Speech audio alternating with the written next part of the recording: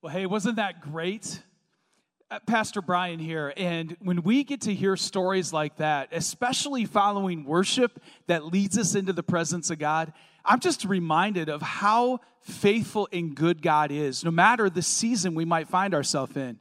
I just want to thank our worship team and our tech team today. If you're online, give them a little shout out, give them a little clap. They are working overtime so we can enter into His presence. And to hear Candy's story and to be reminded that God is a God who calls us to stand in gaps. What an encouragement. When we gather as a church, it's to worship, it's to witness to who God is and to give Him glory, and it's also to get into His Word. And we're excited. Hopefully you've heard, we have a regathering plan that's moving into phase 2 on July 12th. Check out our website for more information. We want to see you back here sometime soon in person if you're able. And at the same time, we're excited to continue online. Right now, we have live hosts that are there. Comment. Let them know you're there. Say hi. Say hallelujah. Say amen. As I've been saying for a long time around here, we are a talk back church, so talk back. Give us some feedback. Let us know you're here. Let us know you're present. Today, we are in our series and continuing with this series, Things I Wish Jesus Didn't Say. And that may alone grab your attention because oftentimes we don't want to admit that there's some things that Jesus said that are just hard to receive, hard to not just listen to, but to obey.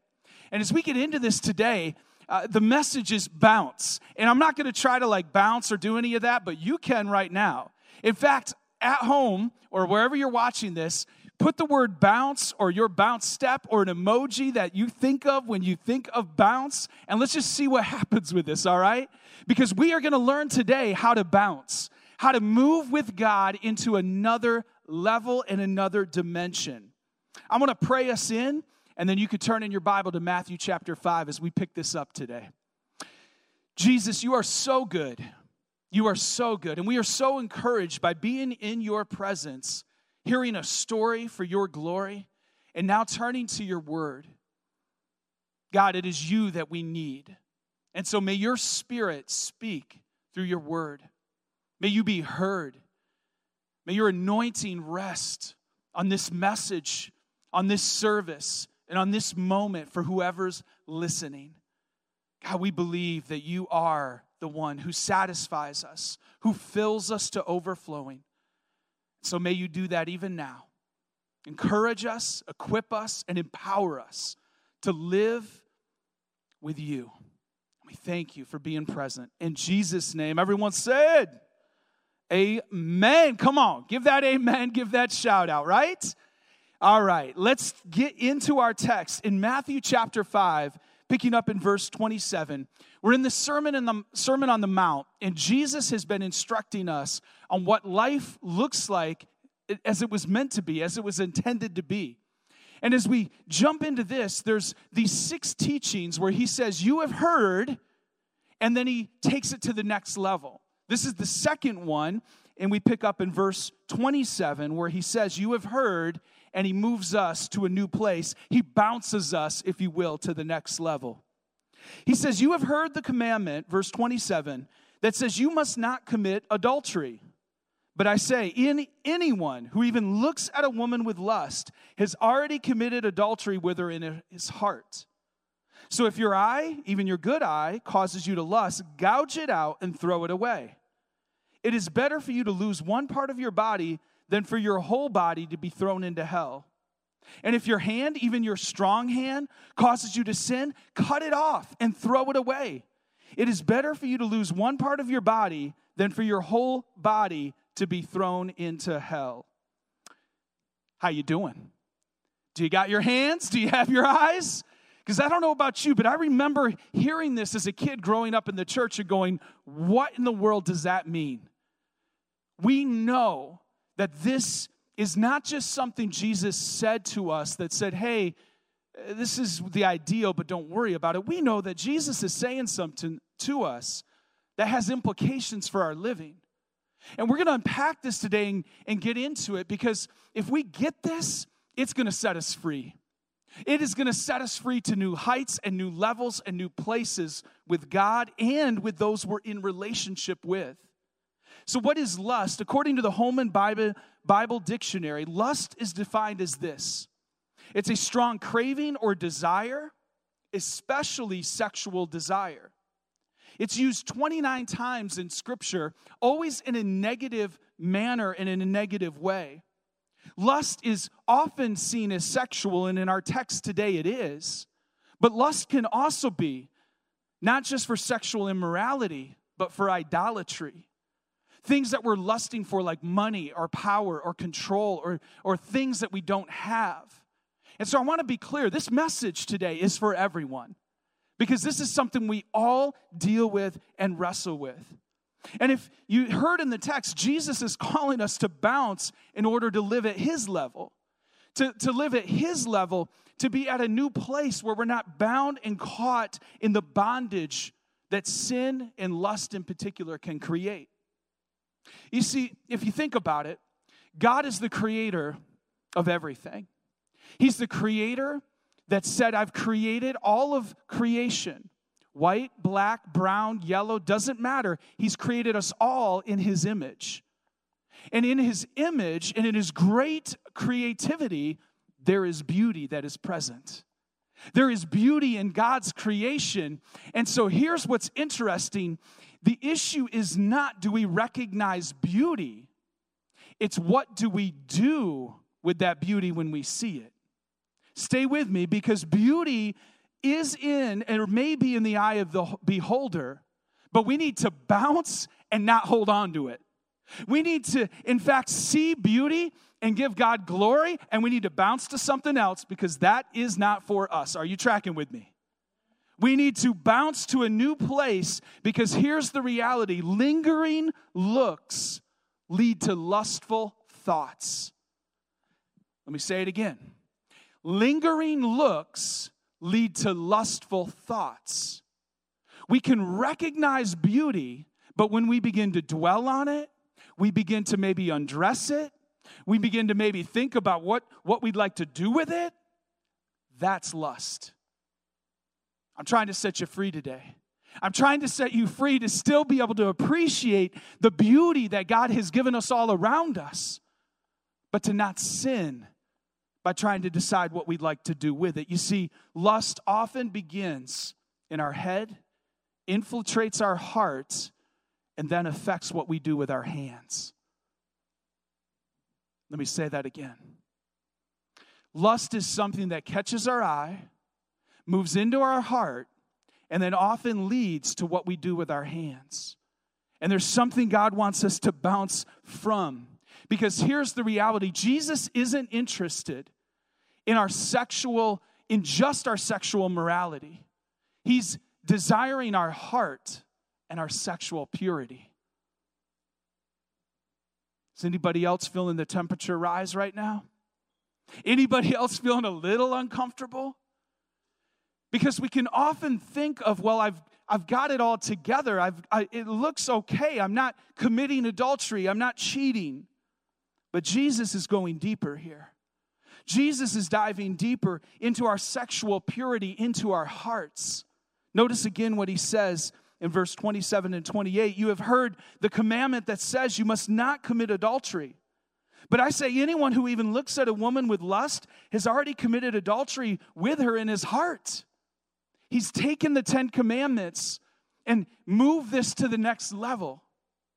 And he wants us to go there because he desires our hearts to be pure. For some of us right now, there's something that God may be uncovering in your life. His Spirit is speaking to you, and you know there's deeper issues and deeper things that are being exposed. And I want to just encourage you to lean into his love, lean into the freedom he wants to bring. God can deliver us and bring change. I'm living proof of it.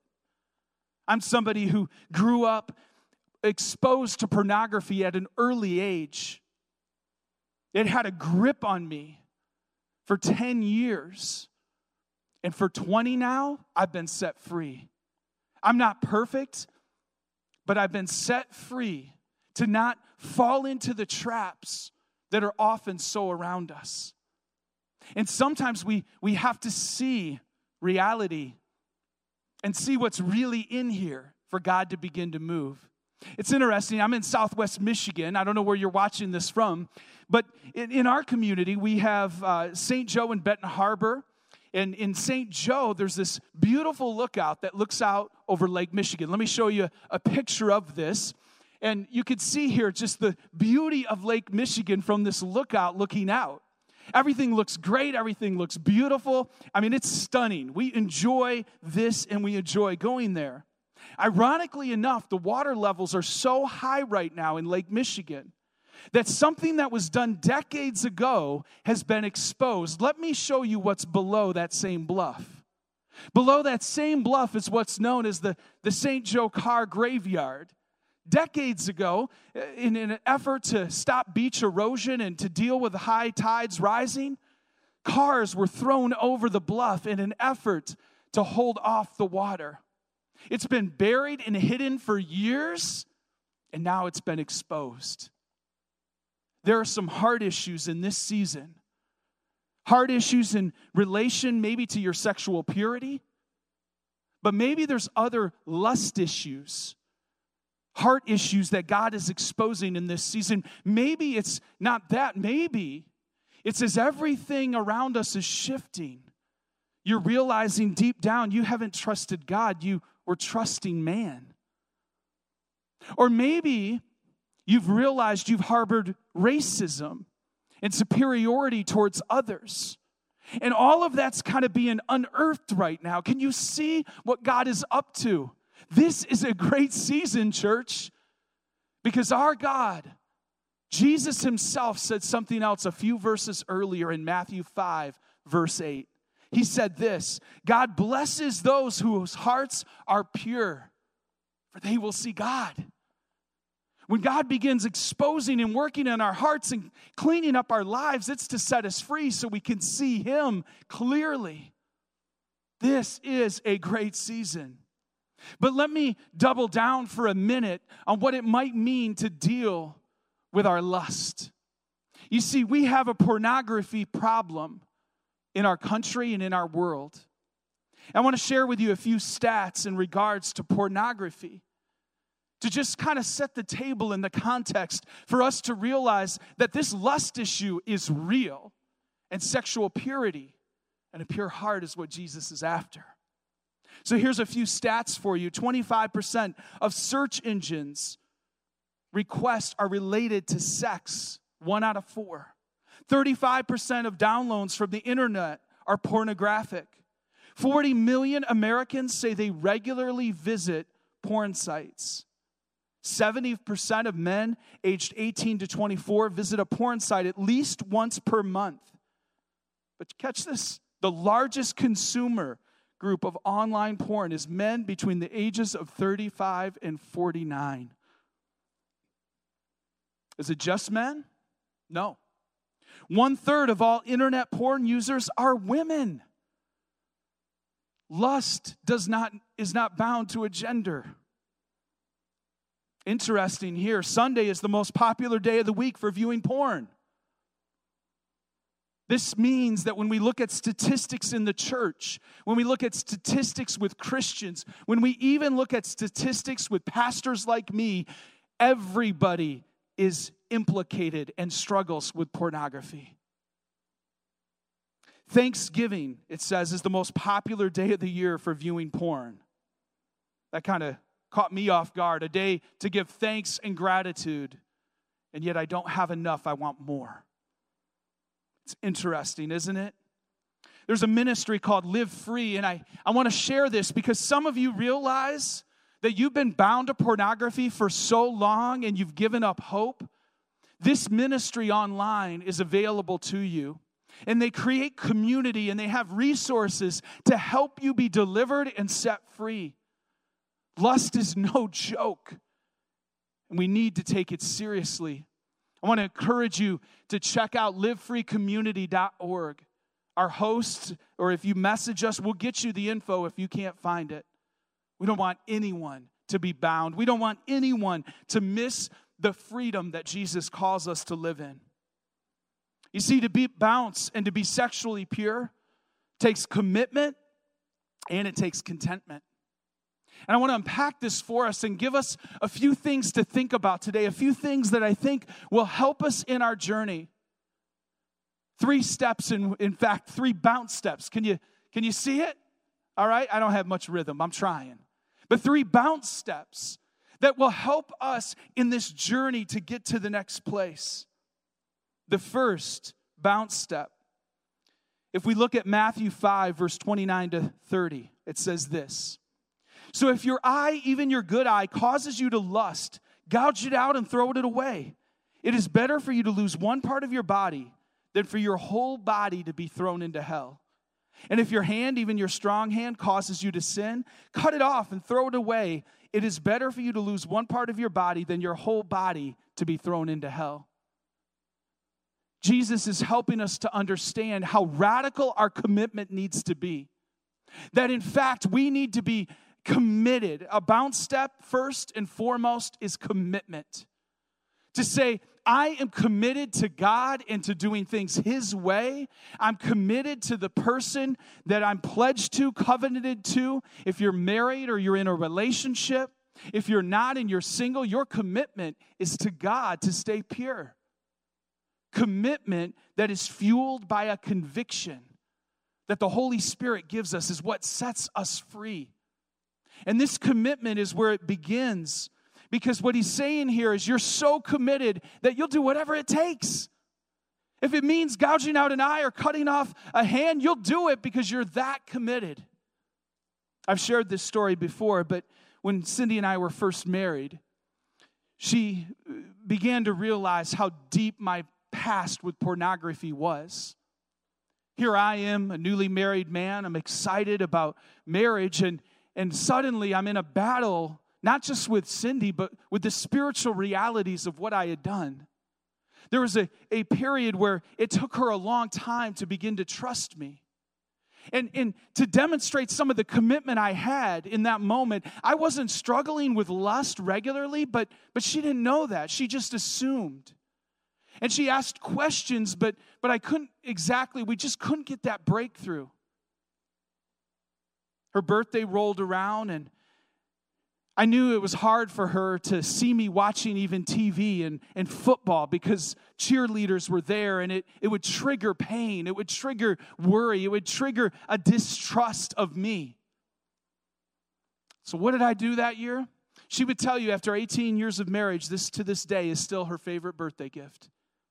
I took the cables to the TV, I took the controller, I took all of those things and I wrapped them in a gift bag and I brought them to her and I said, I am so committed to our marriage that we'll keep paying the cable bill, but the cables are yours. That's cutting off your hand. That's gouging out your eye. That's saying, I'm so committed that I'm going to do whatever it takes, even if I'm innocent, because this relationship matters that much. Commitment is the first bounce step. And in 1 Corinthians 10:13, it says this: the temptations in your life are no different from what others experience, and God is faithful. He will not allow the temptation to be more than you can stand. When you are tempted, He will show you a way out so that you can endure. What does that mean? We don't have any excuses. That if we're committed and we believe what that verse says, God is going to open a door or a window. He will show us the bailout, the escape, the eject button. He will help us do it His way.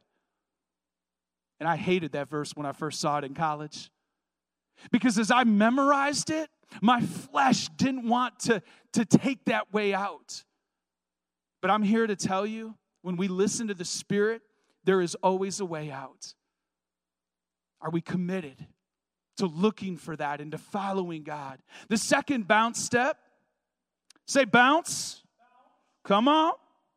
The second bounce step is contentment. And this is significant because often what's driving our lust, often what's driving our desire for more is a lack of contentment. And in our American culture and even in our American Christianity, we don't talk about this enough. We get so ramped up on consuming things and getting more that we don't realize that we serve a God who satisfies our every need.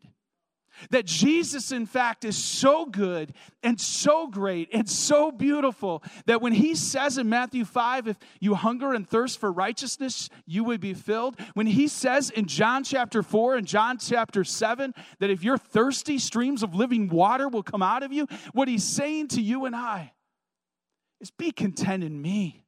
I'll satisfy you. I'll take care of you. You see, contentment is deep. And it's something that if we begin to lean into it, will set us free from the lust for more and for what we don't have. Philippians 4, verse 8 through 13 says this, "And now, dear brothers and sisters, one final thing, fix your thoughts on what is true." I had to include this, right? Fix your thoughts, bounce them to something else. On what is true and honorable and right and pure and lovely and admirable. Think about things that are excellent and worthy of praise. Keep putting into practice all you learned and received from me, everything you heard from me and saw me doing. Then the God of peace will be with you. It's an amazing thing to think about that by fixing our thoughts on Christ and then being content in him and with whatever he's given us, we're going to find peace. I think some of us right now really need some peace. Really need a sense of peace, and it's going to come by fixing our thoughts, by bouncing to who God is. And here's what he says next, and often this is misquoted and misunderstood, so let me unpack it for you. Paul goes on, he says, "How I praise the Lord that you are concerned about me again. I know you have always been concerned for me, but you didn't have the chance to help me. Not that I was ever in need, for I have learned how to be content with whatever I have. I know how to live on almost nothing or with everything. I have learned the secret of living in every situation, whether it is with a full stomach or empty, with plenty or little." I would add, and we see it later from Paul in the book of Corinthians, whether single or married. "For I can do everything," he says, "through Christ who gives me strength." We love to quote verse 13. We love to say, "I can do all things through Christ who strengthens me," but do we realize the context is contentment? That in fact, God is saying, I want to be your help. I want to be your strength. I want to help you to be content in me. And if you're married right now, that means you're content with whoever you married. Sure, you may want more and you may want to pray over goals and dreams and things like that together. But that person that you've married, your spouse, becomes your standard for beauty. They're it. You become content with them. You become their greatest fan, their greatest cheerleader. That's how you experience contentment. It's not by looking over the fence or looking for grass on the other. Did you know that grass might seem greener on the other side? But it still needs watering. It still needs care. It's all grass. Be content with who God has placed you with. And then lastly, the third bounce step. So we have commitment, contentment, and communication. Communication means that we communicate with God about what we really need. And it's interesting because sometimes we think of him as distant and detached, but Jesus didn't just tell us. He came and lived as one of us, fully God and fully man. Here's what Hebrews 4 says in verse 14. "So then, we have a great high priest who has entered heaven, Jesus, the Son of God. Let us hold firmly to what we believe. This high priest of ours understands our weaknesses, for he faced all the same testings we do, yet he did not sin. So let us come boldly to the throne of our gracious God. There we will receive his mercy, and we will find grace to help us when we need it most." When we begin to communicate to God about what's really there, when we really come to him and say, "God, I'm struggling with pornography. I'm struggling with lust. I'm struggling with contentment." When we really bring that to God, he is there and Jesus can relate and he's ready to help us. I hope that today you are being encouraged and maybe challenged that Jesus has more for you. That in fact, the changes we're talking about, bounce steps, could make a difference. Because I believe God wants to set all of us free and move us to another level. Now, this last week, we took some questions and comments. We went on social media and we said, hey, I'm going to be preaching on lust in Matthew 5, 27 through 30. Send us your questions, send us your comments, and we've got a few here. So I want to share these with you. You helped me put together this message. And so one person said, lust is using other people as a means to get your desires, treating others as objects to get what you want. That's a great statement and something to think about. Because when we begin to try to see, when we see them not as people created in the image of God, when we begin to look at others as not being our brother or sister in Christ, not being somebody else's spouse or somebody else's daughter or son, we've dehumanized them and we've missed the heart of God. Another person said, it's about loving your neighbor, and loving on your neighbor are two different things. I thought that was great. I appreciate their boldness, right? It's about loving your neighbor, not loving on your neighbor. All right? Okay, you're still with me. Another one said, respect boundaries, wedding rings and covenants. They said a good rule is 6 feet apart. So, maybe social distancing has other applications, right? Here's a question somebody sent. They said summertime is a great time to preach about lust. Ladies tend to show their skin and other things. I'd say men do it as well. More often because the temperature is warmer. How do men avoid that and don't look or turn around? And I think the bounce steps really speak to that. That if you're committed to bouncing, if you're really content, that it will help you to do that. And I think it's important to recognize that, yes, people are responsible for being modest and dressing in a way that maybe honors God, but at the same time, how they choose to dress does not control whether or not you lust. That's up to you. That's between you and the Lord. And so, yes, there are seasons where maybe in a relationship, if trust isn't there, like I mentioned with Cindy and I early on, as you're building trust, that you do kind of avoid places and spaces where there might be more of that exposure. Or maybe as trust grows, you begin to bounce in a way that it's not an issue. This is why communication is so important. We've got to be able to communicate about even the hard things and meet each other where we're at. Lastly, somebody sent me a verse from a poem that they had wrote recently called The Fruits. And it has something to say to us. It says, my lust, ever wanting what does not satisfy. It tore my heart, and I was dying. But your faithfulness, unwavering and committed, it mended my heart, and I lived. And that's where I want to just stop today, is to just say that that's what God wants to do. Your heart may be rendered and open today. It may feel torn and conflicted. When we look to Jesus, He's a healer. He's a deliverer. He's the one that sets us free. And He's here right now in this moment. So I want to take a moment. I want to pray for you. If you don't know Jesus as your Lord and Savior, He died for all of your sins. He did what you could not do and what I could not do. And He offers us the gift of forgiveness and life. So you can pray with me to receive Jesus.